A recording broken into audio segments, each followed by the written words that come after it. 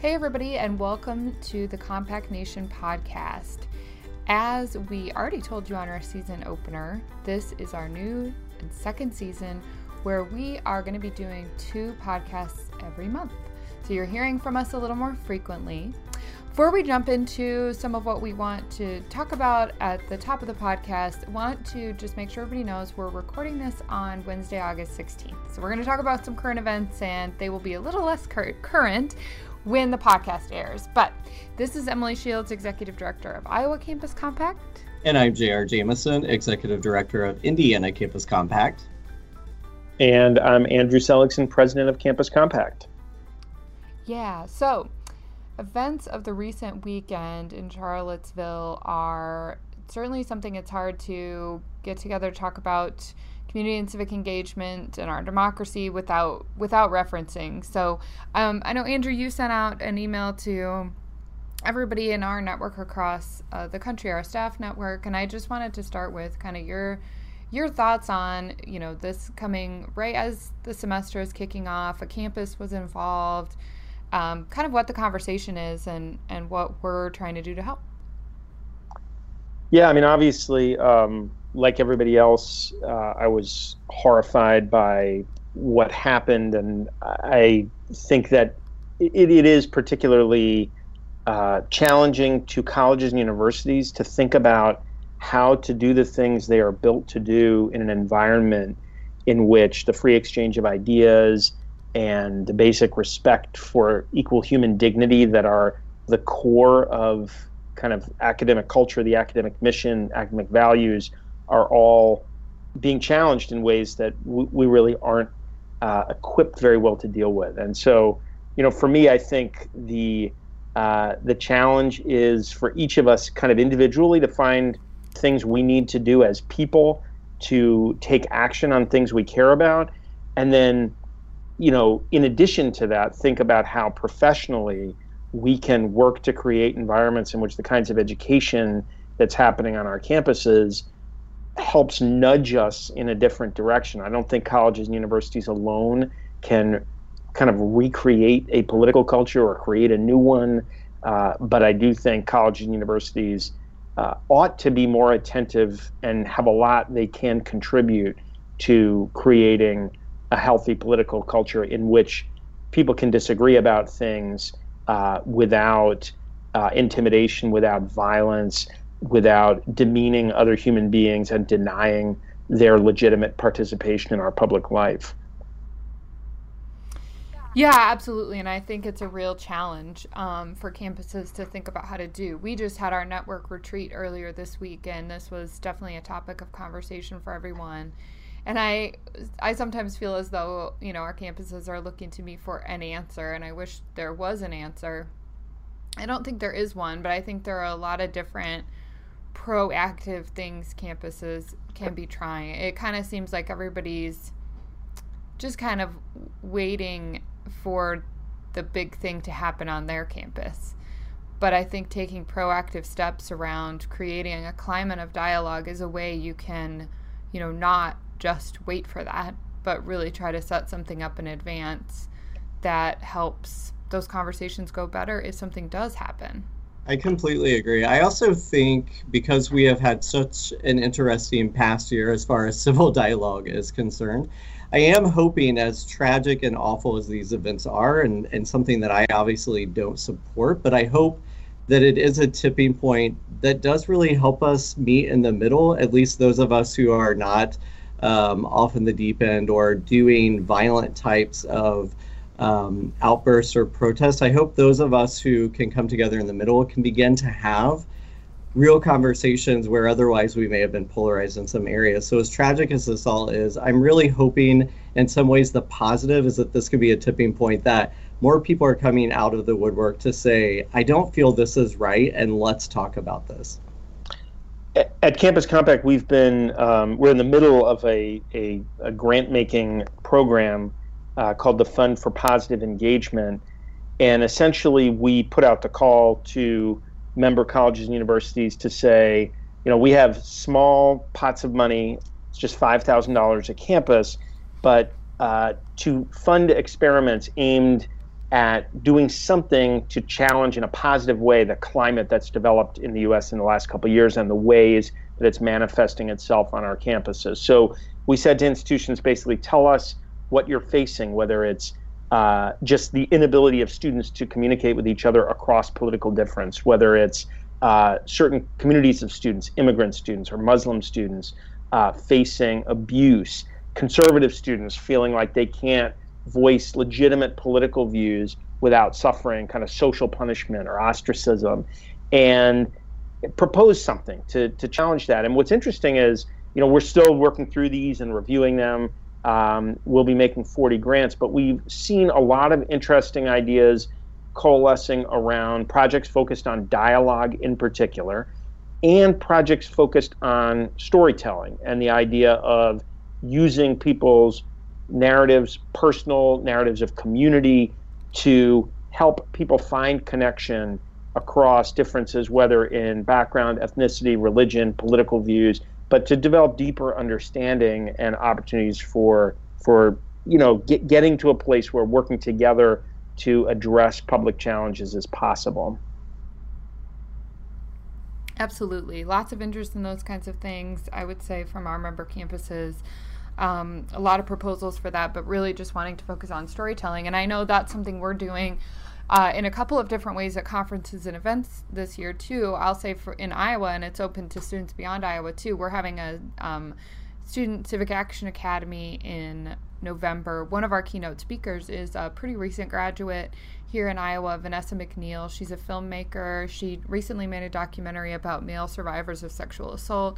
She's a survivor herself and talks a lot about the power of the personal story and using your voice and different forms of art for advocacy. So I'm excited for that. And I know, Andrew, for the National Campus Compact Conference, there's a similar theme. Yeah, our conference and a theme we decided on quite a while back is about communicating about how higher education can help advance democracy, and kind of making it happen and being able to talk publicly about how we make it happen.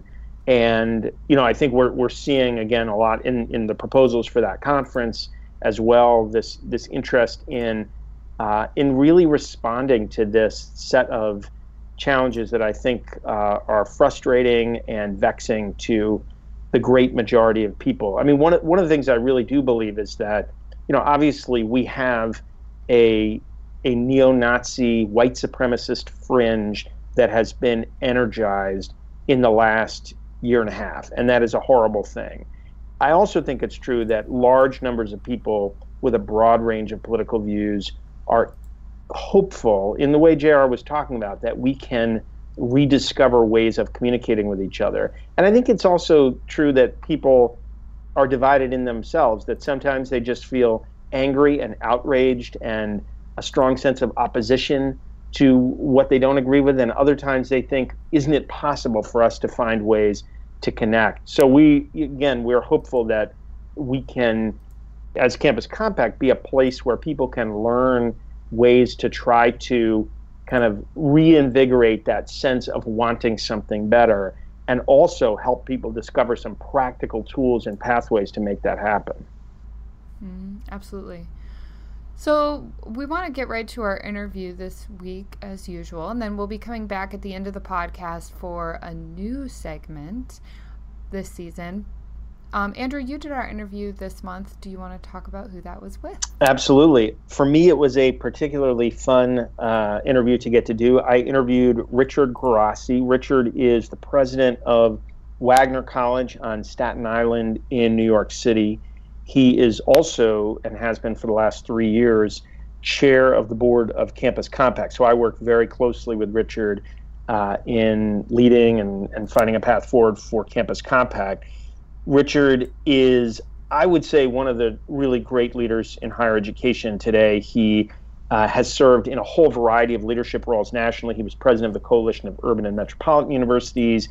He is a former chair of the New American Colleges and Universities, and is vice chair of the Association of American Colleges and Universities, AAC&U, and he's had a lot of other positions. He's also someone who has been really effective in bringing people together to change institutions. He was a faculty member at St. Lawrence University and built an extraordinary first-year experience program that is still, I think now 30 years later, the foundation for the first-year experience there. He was a dean at Hobart William Smith, and then he went to Wagner first as provost and helped to transform the curriculum in ways that he talks about during the interview, and then has been president for about the last 15 years. And so I have learned an enormous amount personally from working with Richard. He's made tremendous change for these institutions and the communities to which they're connected, and also has had a significant impact nationally. And I hope everybody enjoys the conversation.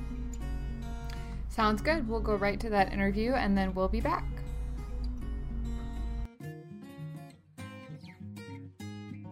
It is my pleasure to welcome to the Compact Nation podcast, Wagner President Richard Guarasci. Welcome.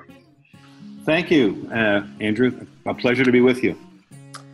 Richard, I wanted to start in by asking you a little bit about the experience at Wagner College for students. We will talk more about some of the broader issues confronting us nationally and in the context of civic engagement organizations. But I'm interested, your primary role day to day is as a president at Wagner College. What is it like for a student? What's distinctive about the experience at Wagner because of your commitment to the public good, to civic engagement? How does that show up in the life of a student? Sure. Well, a couple of ways. Well, the short answer is it shows up in the curriculum and in the co-curriculum, and an inordinate amount of civic engagement work that kind of laces its way through student life, formally and informally, locally and nationally and internationally, but particularly locally. So to be concrete about it, we have a 10-year partnership with a community about 2 miles away called Port Richmond on Staten Island. Staten Island itself is 500,000 people. Port Richmond is about 15,000 of those people in one community. Historically, the commercial center of the island in the old days before the Verrazano Bridge went up and connected Brooklyn and Staten Island that way, and the great migration of people to Staten Island after that. That was in 1964. So what was the kind of commercial hub now is an inner city neighborhood, poor neighborhood, struggling neighborhood, 65% Mexicans, mostly, and some Guatemalans, but mostly undocumented, largely undocumented. 20% African Americans, largely dispossessed African Americans, from my perspective, and the rest white ethnic working class New Yorkers. And we have aligned 5 and now about to be 6 major policy areas which we have partnered with the community. So we're not doing for the community, we're doing with the community, which means it's a two-way transmission of knowledge and engagement and culture. And our students who come here would get involved either through their first year program seminar initially, or through any number of courses throughout all the disciplines, from the professional studies, nursing and business and education, through the humanities, lots of courses in literature and philosophy that are community-based learning courses, or through all the social sciences and a number of the sciences as well, and the arts and the like. But even more dramatically than something you find in a course that excites you and gets you involved in community work, because I think that has a real limitation to it. And I say that as a strong, experienced community-based learning professor myself, that has real limitations to it. It begins and ends with semesters. Communities go on. The co-curricular component, which is laced to it and themed to it in many ways, is where students have either through the Bonner Leaders Program or through about 4 or 5 other programs that students have created and we've created as administrators and faculty as pathways to continue an ongoing civic work in the community, to sustain it outside of courses, but not uninformed by them. So a student would have that experience. I'll give you one concrete example. Anthony Tucker Bartley, African-American student who came to us as a football player, just graduated from Wagner. His life experience through Wagner and civic engagement is pretty typical, although his endpoint was maybe more atypical. He got involved, even though he was a Division I athlete, he got involved through his Bonner work. He was a Bonner scholar and leader, but decided he really wanted to go to medical school somewhere along the line, and really had actually left the football team because he got hurt in the end of the sophomore year. Was heavily involved in civic engagement in Port Richmond in a number of ways, tutoring, mentoring. Was able to really focus on his science scholarship as well. And Anthony finished as one of the most outstanding students we've had as a civic leader, as well as an academic leader. And now he's in the first year class of Harvard Medical School, not too far from you, where he was just, the story was just done about him in the Harvard Medical School Journal, I guess their magazine, about his work. And he's already started his work in Roxbury. So he's an example of the way one would experience it, both curricularly and then co-curricularly. But it's become so much the signature of the student experience here for, I'd say, a large majority of our students. I can't say all of our students, but a large majority of our students. And so they would be hard-pressed not to engage it in some significant way. And when you think about, from the standpoint of student learning and the kinds of things that you hope are being developed in your students and that you see being developed in them, what's that about? What's the kind of the educational motivation for this work from your perspective? Sure. Well, I mean, just to do it on the abstract level first, of course, all of us who are involved in this work are educating students to be engaged citizens in a vibrant democracy and an inclusive democracy. So, I mean, that's kind of the banner which we work under, all of us, in Campus Compact. But down to the granular aspects of that, what I see personally, and what we have seen through the data we've collected, is that our students who, first of all, get engaged in any kind of experiential learning, not be it civic or otherwise, usually we see much more level of active learning on their part and much more ownership of their own education. And that leads to usually better learning outcomes, not just grade point outcomes, but learning outcomes in terms of real growth. And we see growth emotionally as well. Specifically, what I've seen, and maybe it's at this particular moment that we're being interviewed on in August in the shadow of Charlottesville, once again, another example of treachery and horror and racism. What I see is particularly my students of color, who my experience in the past was they would shy away from civic engagement, particularly in distressed neighborhoods that may have looked like the ones they came from, because they felt like voyeurs, or that was something they were leaving, or they felt like they were inappropriately involved in one way or another, or it was a white kid's game, or whatever it might be. I find those students now who are heavily involved in a sustained partnership, the way we are in Port Richmond, and we can go into a little more detail, that those youngsters find that they become heroes in that community, and their self-esteem and their commitment then to their own education takes on an added dimension. I've seen this very vividly with a large number of students here, students of color, who have just taken off. They're not going to somebody else's school that they happen to be asked to be at. It becomes their institution. That's really something I had not seen any other place I've either been at or consulted with, in my experience. And so I think the civic work has particular meaning at this moment, but also all of our students. I just wanted to point at that one particular community because it's been absent in some ways in the past, and it's such a vibrant experience for them now.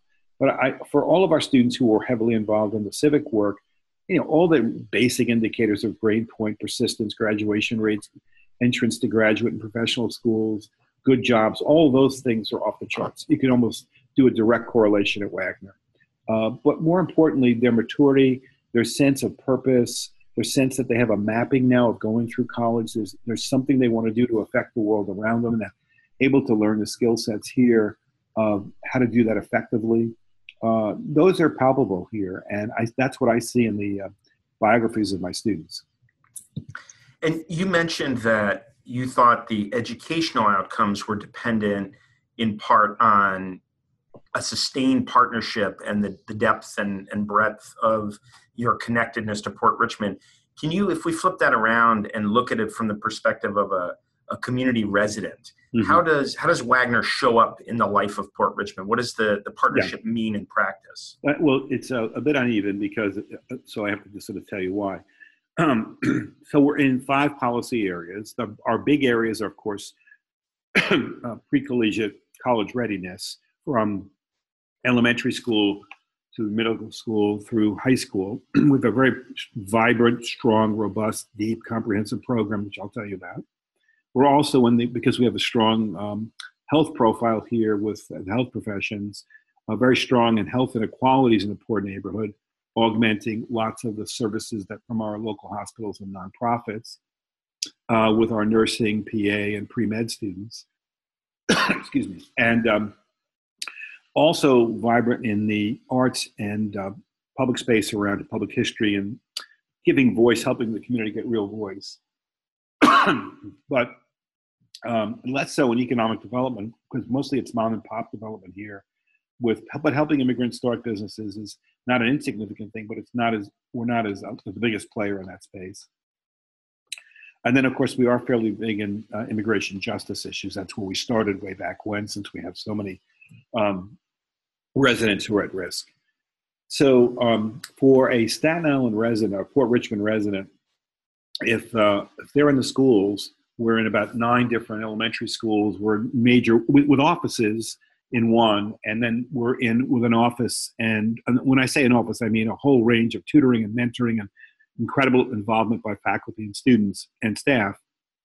In the middle school, I think we're the only, I might be mistaken, but I think we're the only college university with a pre-collegiate presence all day long, 5 days a week in a middle school, which feeds into our high school, Port Richmond High School, which we have a very strong program with, both in scholarships and in mentoring and leadership training and academic training from their sophomore year through their senior year to enhance the number of students who are outside of the range of college acceptability but have all the aptitude to do it, is to get to them early in their high school career. Now we're getting into them earlier in their elementary school career all the way through, kind of in a passport model, through to the high school into college. So those students in and around the school systems know about us. They know about us, and they're aware of what the power of what the partnership can do for them and their families. We get parents involved in this quite heavily. In the health space, they see a lot of Wagner presence in augmenting services that you could imagine with developing people in allied health fields in direct service ways, and in health education ways around nutrition and the like in a number of spots. They see us in the immigrant community through a number of our partners like El Centro de Inmigrante and a few other organizations, which we are there every day, on tutoring and mentoring and all kinds of life skills and the like, and just being a witness and a good partner with particular families. We have a transnational program where we have been able to reunite folks from Mexico with their relatives here in Port Richmond who are unable to travel, of course, across the border, otherwise they never get back. And so we have been a principal partner in reuniting 20 to 30 families a year for a week or two at a time, where we are able to serve as hosts for family members who we see as cultural ambassadors and provide direct cultural exhibitions, art, music, dance, all kinds of ways here. So we're able to get visas for them, but they reunite with members of their family who they haven't seen often for 10 or 15 or 20 years. So you'd feel it that way. And I could go on. So you'd feel the presence. We don't have a big storefront. We don't have a bus that runs, well, we have vans that run through every day, but we don't have a big, we're not advertising this in some kind of PR way. They find us through all these other portals of direct relationships. So I can imagine that over the years, you've probably had a few conversations about this work with, for example, members of your board of trustees who might wonder why this is such a big focus of your work. You're a relatively small institution, student-focused, and so you might get this question, why are we so embedded in this community doing all of these different things that you've described? How do you talk about that with a trustee? Yeah, well, and also understand that, while Staten Island is a fairly large place in terms of population, larger than Cleveland or Oakland or St. Louis or, proper in terms of the number of people, and it's in New York City, It's dwarfed by the other four boroughs, which are 8 million people. We're 500,000. And it's considered the conservative borough because the South Shore of the borough is very Republican, very strong Republican area. The North Shore, where we're located, is fairly diverse. And you know, I'm a political scientist, so I look at voting patterns. They tend to vote Democratic on the North Shore, very strong Republican on the South Shore. So you can imagine this is not some ideal liberal location. And therefore, there are significant numbers of people in the community, as well as some on my board of trustees who would consider themselves fairly conservative politically. So explaining this work can always be a challenge. And when we first started the partnership about 10 years ago, I got lots of stares and looks, and particularly since we're throwing a lot of scholarship money into this, college scholarship money at the end of the road. It built over time, but the way I was able to approach this was to get out of ideology, get out of political partisanship, and develop a vocabulary and grammar that, you know, spoke back to our founding documents, so to speak. I won't say founding leaders, but founding documents around fairness and equity, and old-fashioned notion of initiative, because we were working with a community to help the community pick itself up. We weren't doing for the community. I don't use terms like social justice. They don't work here. It's a vocabulary that doesn't go anywhere. But I do use terms like community development and self-initiative and old-fashioned community, the notion of neighborhoods and neighbors. And that helped us transcend some of the initial roadblocks that people would put up because they would see this as do-goodism or, you know, some kind of hidden liberal agenda for social activism or what have you. It isn't. It transcends all of that. And that's why we keep it at a neighborhood level, because it makes more sense for us. This is, in a sense, part of our extended neighborhood. It's not the direct neighborhood we're in, but it's right. It's 2 miles away. And so that developed a sense of purpose. That was one. Two, we had a curriculum that we put in for all of our undergraduates since 1998 called the Wagner Plan for the Practical Liberal Arts. And that was heavily built around the notion of place and location.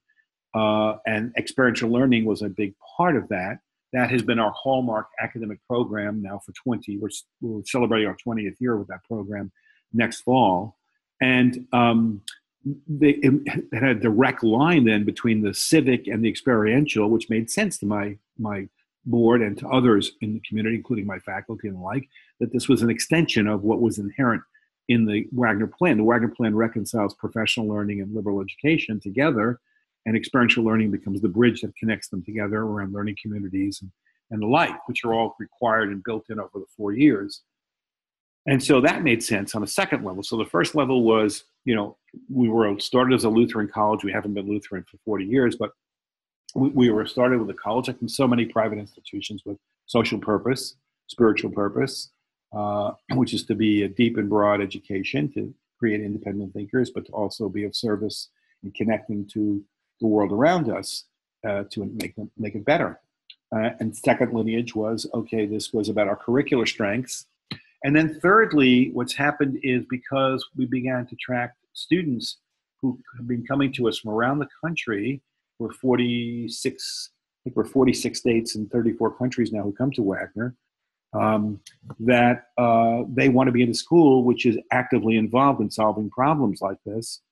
They cut across the political spectrum at our campus. But they all unite around this notion that being involved in direct service and directly solving problems with community is something they want to be part of. I think maybe that's generational, and the social media court helps us out quite a bit. So I see students across the board working together who I'm always surprised to find out that this person's a this and that person's a that. This person's a libertarian or conservative. That person's a liberal or a socialist or whatever it might be. And I don't know that not only going in, we don't know that most of the time because they're united around this larger kind of traditional Americana notion of community development, almost like a Benjamin Franklin notion of a community development model. So you've made the point that just now quite directly that this is work that is not partisan in nature, but that it is connected to the political life of the country, the political education of students. Can you say a little bit more about that? What's the contribution for students, through their engagement in this kind of community-focused work? What does that have to do with American democracy? Yeah.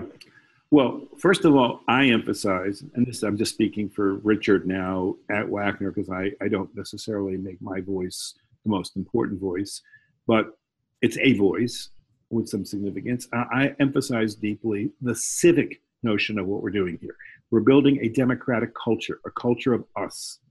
That is a prerequisite for a vibrant democracy. We've seen many attempts to build democracies in countries that do not have a civic culture that's democratic or even approaching pre-democratic design and experience. And those attempts to have formal structural democracies in governance fail because they haven't built independent thinking and shared experiences and the like. So I emphasize the civic here. That is our job. It will travel to the political.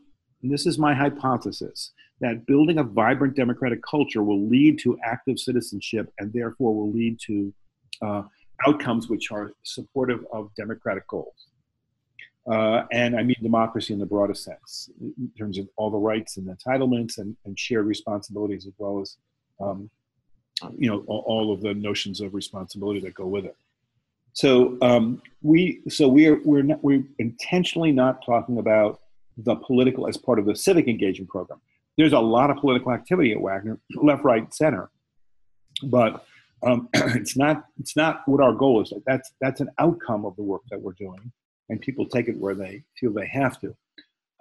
So that's how we approach this subject: is building a culture of democracy, which is about inclusion, equity, fairness, individual voice as well as collective voice, learning how to parse the two together.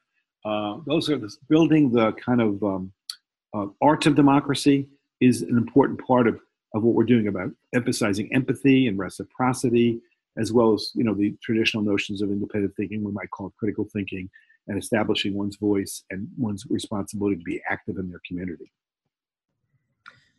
You make a compelling case for why you ought to be doing this from the standpoint of students' education and the greater good of the country. All of that is really important and also does not explain how we make it possible. And I'm wondering, at a very specific level, since you're the president of a college, how do you pay for this work? Student scholarships, transportation, the kinds of training, all the things, having a Bonner Leader program. How are you able to fund these initiatives? On the fiscal side, yeah, because there's also a lot of sweat equity, which we can talk about later. But on the fiscal side, some of it is through operating expenses, and I'll explain through scholarships and our commitment there for all of our students, and particularly the students who are coming out of some of our programs in the high schools. So some of it's out of operating funds, which is tuition-based. Some of it is out of grant getting that we do. Some of it is out of endowment building we've done, and some of it is out of donors. So we try to work all those four streams constantly in a balanced way. This is not easy.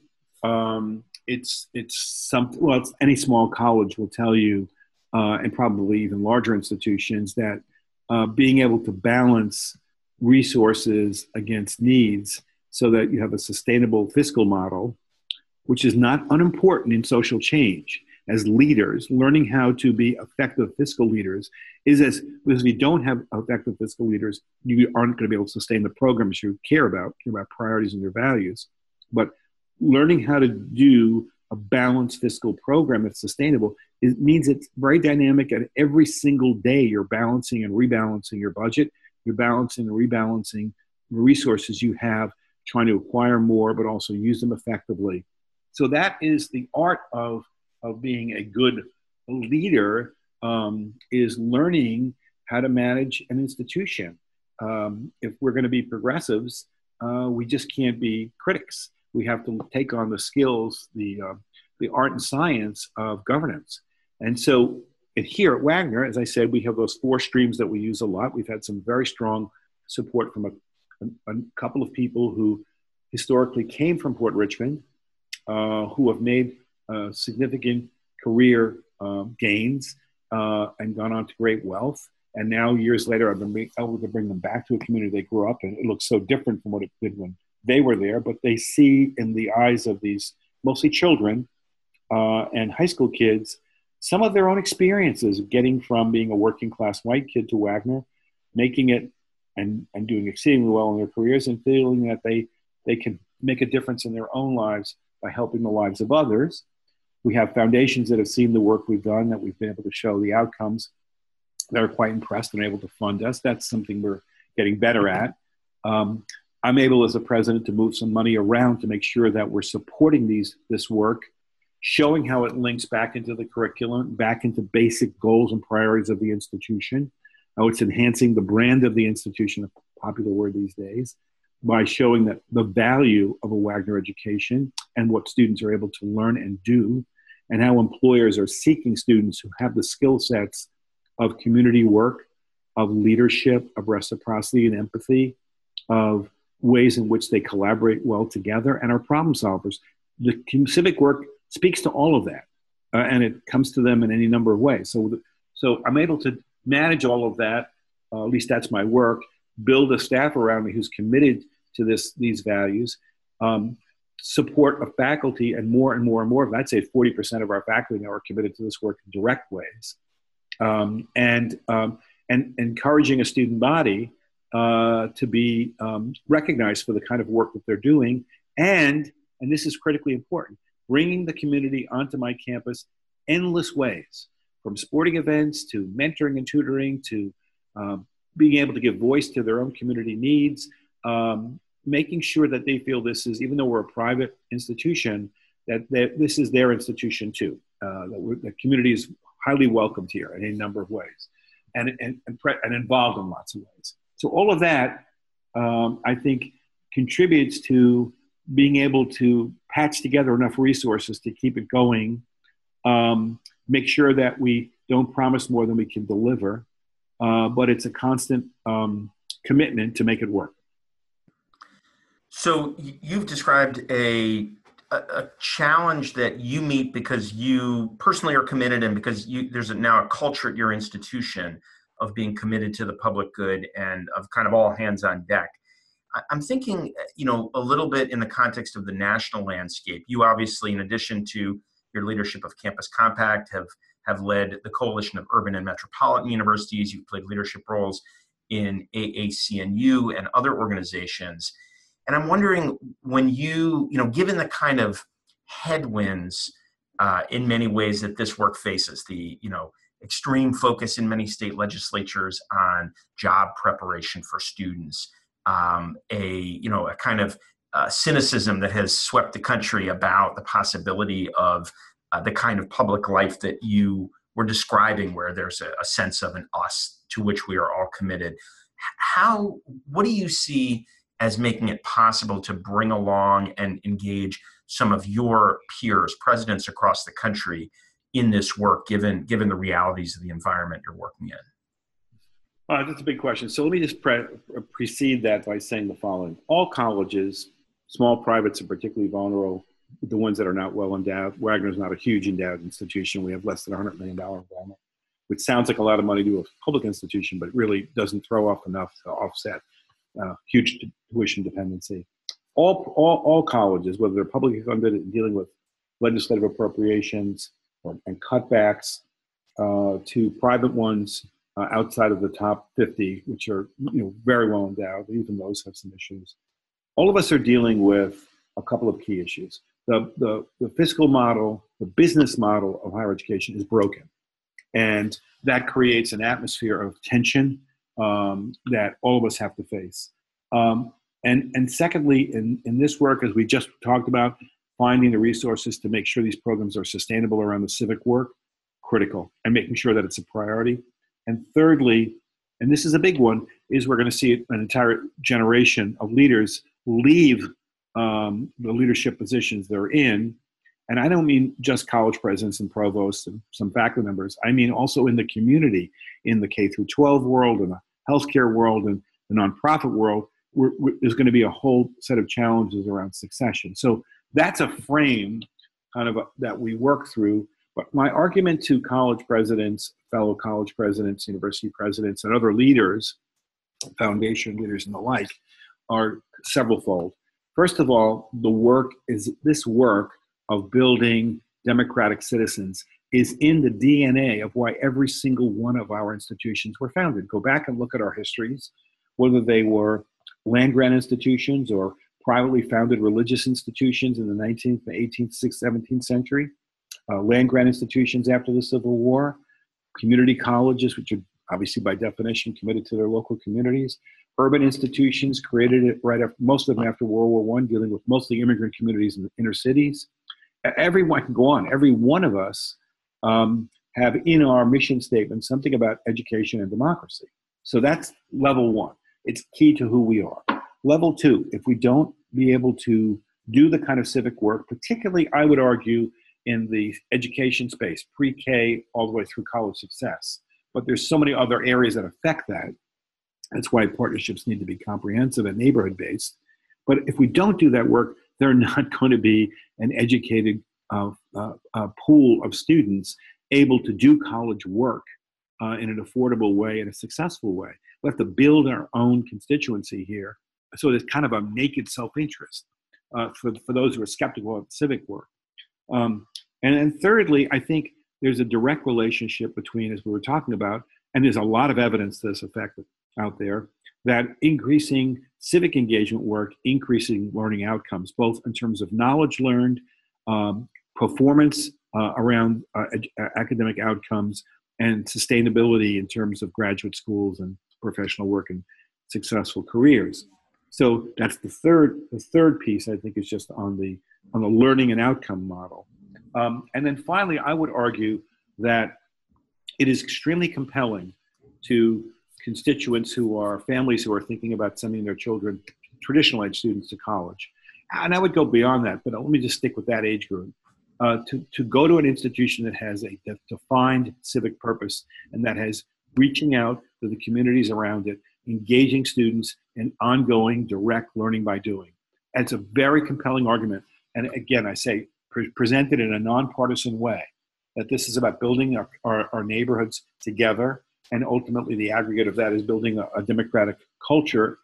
That is, I found that not only do young students, 17, 18-year-olds respond to this, I think their families see that as an important piece of establishing, and maybe in their eyes, reestablishing some sense of public purpose to higher education beyond just simply, I want to get a job and a good career. There's a lot of that in their decision-making. As I said, point 3 speaks to that. But point 4, it gives them a sense of a higher purpose. And the one thing, of course, that we're missing in the last 30 years, at least, of our, not only our politics, but our higher education culture, is some sense of idealism. We've created a culture of negations and criticism. And if we don't have ideals, if you don't know what the mountaintop is supposed to look like, you don't know where you are on the mountain, and you don't even know if you should climb it. So I'll stop there. Well, let me jump off from that. As you mentioned earlier, we're recording, just a couple of days after the racist violence in Charlottesville. We're, facing a broader environment of an upsurge in kind of white supremacist rhetoric and attacks on all sorts of groups in our communities, a kind of declining capacity to have conversations across political disagreement, a whole range of interconnected phenomena. And I'm wondering right now, what should higher education be focusing on in this context? What do we have to offer, and what do we need to do to make that real? Okay, so I would say, I'm a political scientist by training. I study urban politics and American politics in particular. So let me say this carefully. Our institutions our political institutions and the institutions around governance are broken. I mean, that's to say the obvious. Higher education has to fill a void here. It has to fill a void around preparing students to help become the kind of inclusive leaders that will lead institutions, and I mean leadership in the broadest sense, lead institutions that will help affect the kind of issues of equity and inequality that are plaguing, and racism that are just and sexism and the like, that are plaguing our society. That we can't depend on the institutions that formerly we would look to in terms of political parties governments, local, national, state. They're not up to the task at the moment. We don't have a political culture for all sorts of reasons that will support the kind of development of leadership change that we need. That to affect the issues of inequality and equity that are so necessary for this country to be able to see progress both economically and socially, and both are critically important, and also deal with an environmental crisis that's right on our doorstep. To be able to do that, we need to play the significant role in shaping the nature of our political culture, our democratic culture, our civic culture, and prepare students specifically to be able to lead towards democratic outcomes. Sitting back and thinking of ourselves as institutions which are based on a removed sense of objectivity, seeking truth through antiseptic notions of involvement in the culture around us, that day is over. If we play that game, we might as well just say we have no relevance to the rest of society. Society is looking for leadership somewhere they can believe in. They look at higher education very skeptically now. One, the public narrative is so built around the notion of cost and scandal, cost for higher education, athletic scandals, and all the rest of that stuff.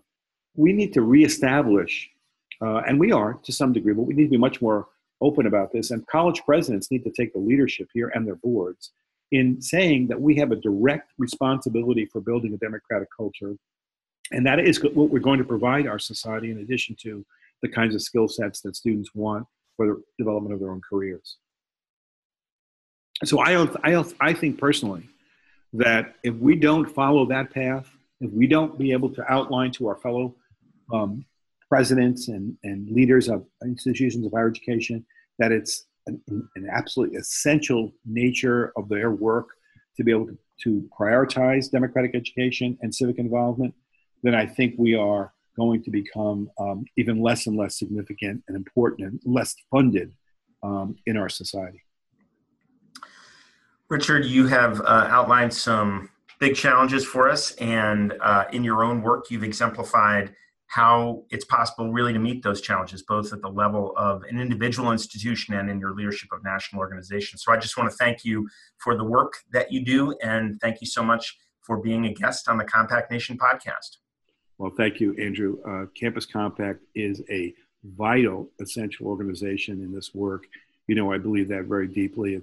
It's the largest and oldest civic engagement organization. It's gone through a wonderful transformation around focusing around partnership work in our local communities and throughout a number of arenas outside of our local communities. It's built on an anchor model now. And I can't say enough about Campus Compact.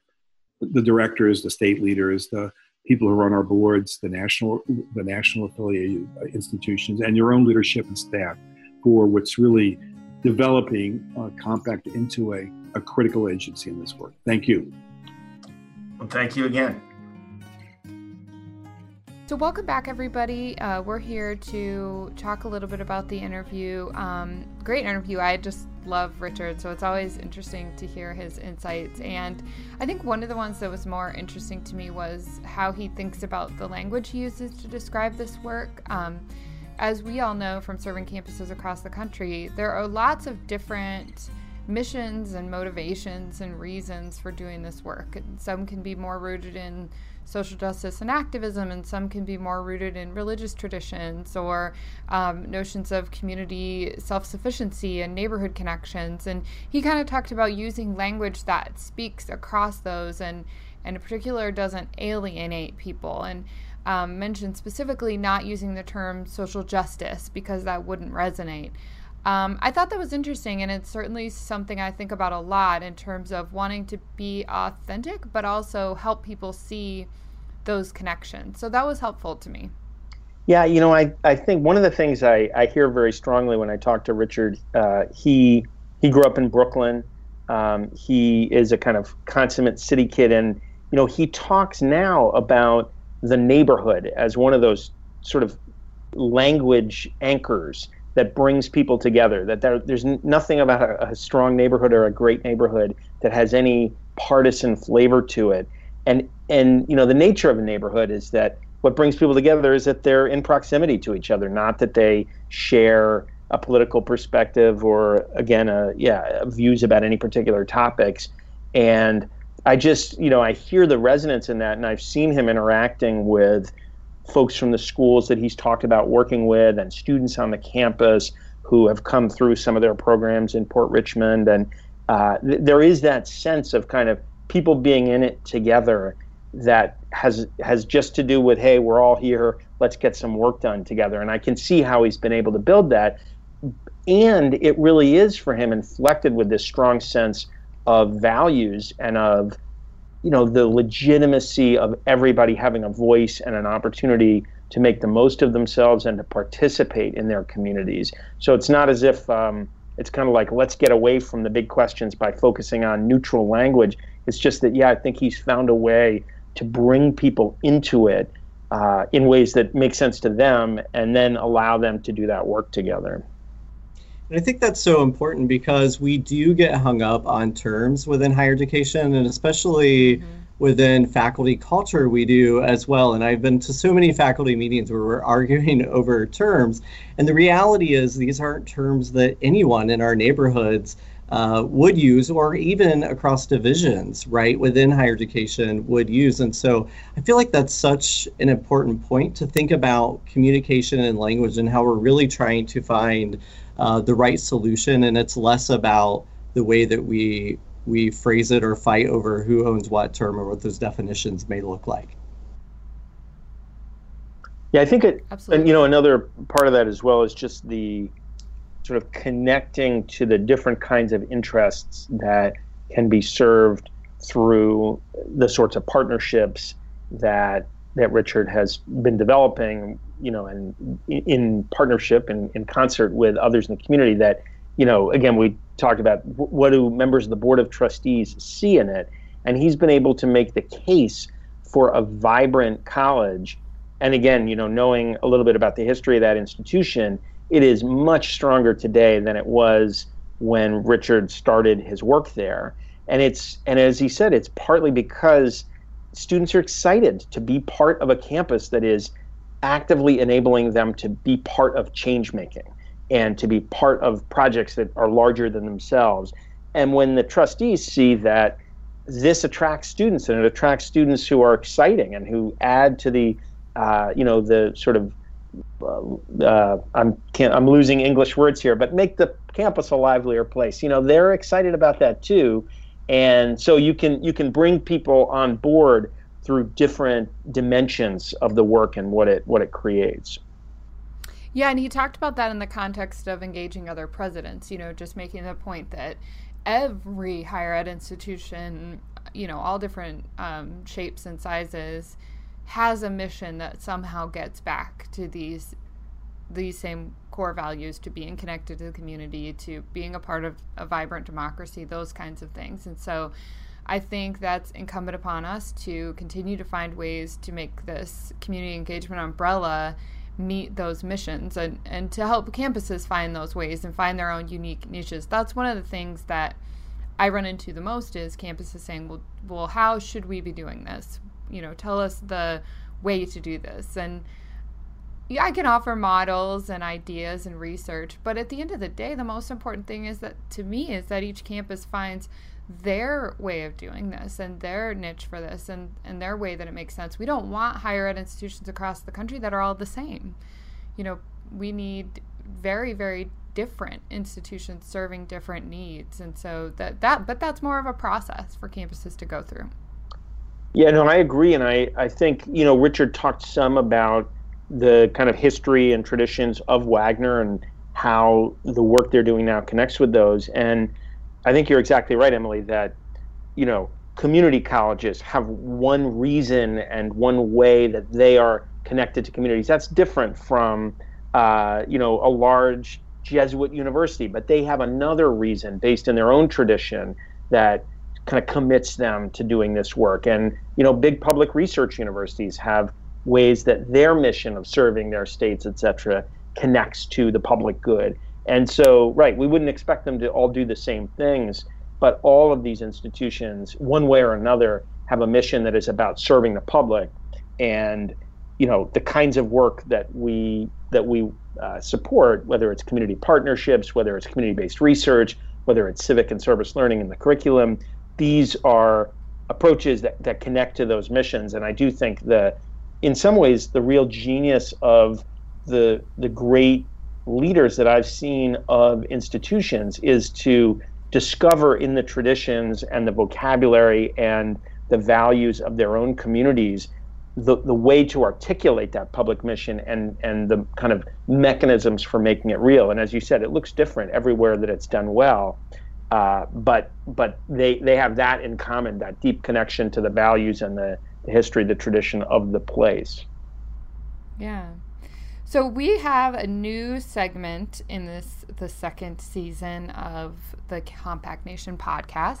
As I mentioned at the top, we are going to be doing 2 podcasts each month. So Pop Culture Corner isn't going anywhere, but we're not going to do it twice a month. So on the other podcast, what we decided to talk a little bit more about is just recent resources we found that might be relevant to our audience. So that I see as being a wide range of things. It can be online, it can be videos you watched, podcasts, other podcasts you listen to, books, articles, all kinds of things. Just some little quick thing that might help our listeners. And I'm going to kick it off, and mine are a couple of podcasts, actually, that I listened to this week, and it kind of goes back to our conversation at the beginning of the episode about Charlottesville and some of those events, and I think just a lot of white people in particular trying to figure out how to get involved. And on NPR has 2 podcasts I really like. One is Code Switch, and one is It's Been a Minute with Sam Sanders. That one's pretty new. They both kind of talked about this, and Code Switch talked about DNA in particular, and they talked about a DNA project at Westchester University that's been going on for a decade, where a select group of students takes DNA tests and then has a broader conversation about what that means and identity and different things like that. And they've seen a lot of success with that. So kind of going back and talking about narrative and how those kinds of things play into it. And then on Sam Sanders' recent podcast, he offered a few more explicitly resources aimed at white people wanting to get involved. And as a parent of 2 little kids, I was particularly interested in a conversation with a child development psychologist from a university in Tyler, Texas, who has done a lot of work about how kids think about race and how to talk to them about that, which is something I'm trying to do and trying to figure out how to make appropriate for 3 and 5-year-olds. So those were both really interesting to me, and I would just suggest, again, both examples of things higher ed is doing to contribute, but also examples that might be relevant for your life, for your campus. Yeah, one thing we've done in the national office on our website, compact.org, is just put together a web page bringing together some resources that we think might be helpful for people teaching classes for whom it makes sense to address the issues that were raised in Charlottesville, and the kind of the broad range of issues and the particular incidents. So we will put the link to that on the show page, but you can also just find it by going to compact.org. We'll put it up on the front page. It's been pulled together by Nantali Morrow, who's a grad student at Penn State, who we've been working with this summer, Danielle Leek, our director of professional learning, and then Liza Bloomquist from JR's shop, Indiana Campus Compact, contributed as well. And it's intended to be a living resource. It's a web page. We can add to it. So as people suggest to us further resources, we can continue to build that out. So I encourage people to just go check that out as well. And I have a few resources I'll add, and I feel like I may be cheating a little bit because I love Pop Culture Corner and I am a reader. I think everybody knows that I read nonfiction, fiction. I just burn through books. So a couple of books I mentioned last season that I want to bring up again. One is called The Hate U Give by Angie Thomas, which is a YA, but a very grown-up YA that covers a African-American high school student who goes to an all-white high school on the other side of town and what her life is like living between both worlds, especially when she witnesses some police brutality and the conversations that are happening in both neighborhoods, and she's literally caught in the middle. And I think it's a great a book discussion book for reading groups. So that's one I'd recommend. Another one I mentioned last year. Oh, and JR, I just have to jump in and say that I read that one at your recommendation. Did you like it? Yes, I liked it very much. It was very interesting perspective, and would just second that recommendation. Are you using it with your class? I'm not using it with my class, so I think I've talked already on the podcast that kind of my side hustle is teaching. And I'm teaching a class on the Black Lives Matter movement, and it's only 8 weeks, so I'm kind of limited in the amount of material, and I already have a lot of great stuff. But I am, for that class, using a new book called The Making of Black Lives Matter, which is a lot more tying the movement into other historical movements and figures, and so I'll recommend that one too. But yeah, we'll see. I might add it in the future. I think it would be a great addition, but so do I. The other one I would throw out again, and I think it's an okay book. It's good. It has mixed reviews, but it's Hillbilly Elegy by J.D. Vance, which is a memoir about him growing up in rural Ohio and talks about rural white culture that I think is just a fascinating look into the lives of the rural poor. And I would also throw out that Humboldt State University in California, they have a really great resource guide on discussing whiteness among white folks. So I would put that out there as some good resources to dig into and read. Good stuff. All right, everybody. Well, I think that does it for this second part of the month. Again, forgive us. Who the heck knows what will have happened in the world in the 2 weeks between when we recorded this and when you listen, but hopefully all good things. And we will be back with a couple of other really exciting episodes, so stay tuned. As always, find us at compact.org/podcast, email us at podcast@compact.org, find us on social media using #CompactNationPod. Rate us and review us on iTunes. Tell your friends, tell your grandma, tell everybody you can find that we'll have a lot more great episodes for you this year. So thanks and have a great day, guys. Bye-bye. Hey, everyone. Compact Nation is produced by Naval Mahdi at the University of Maryland, Baltimore County on behalf of Campus Compact and its network of 1,100 colleges and universities across the United States. To learn more about Campus Compact, check it out online at compact.org. Habiba, I'm wondering if you could give us some feedback on our episode.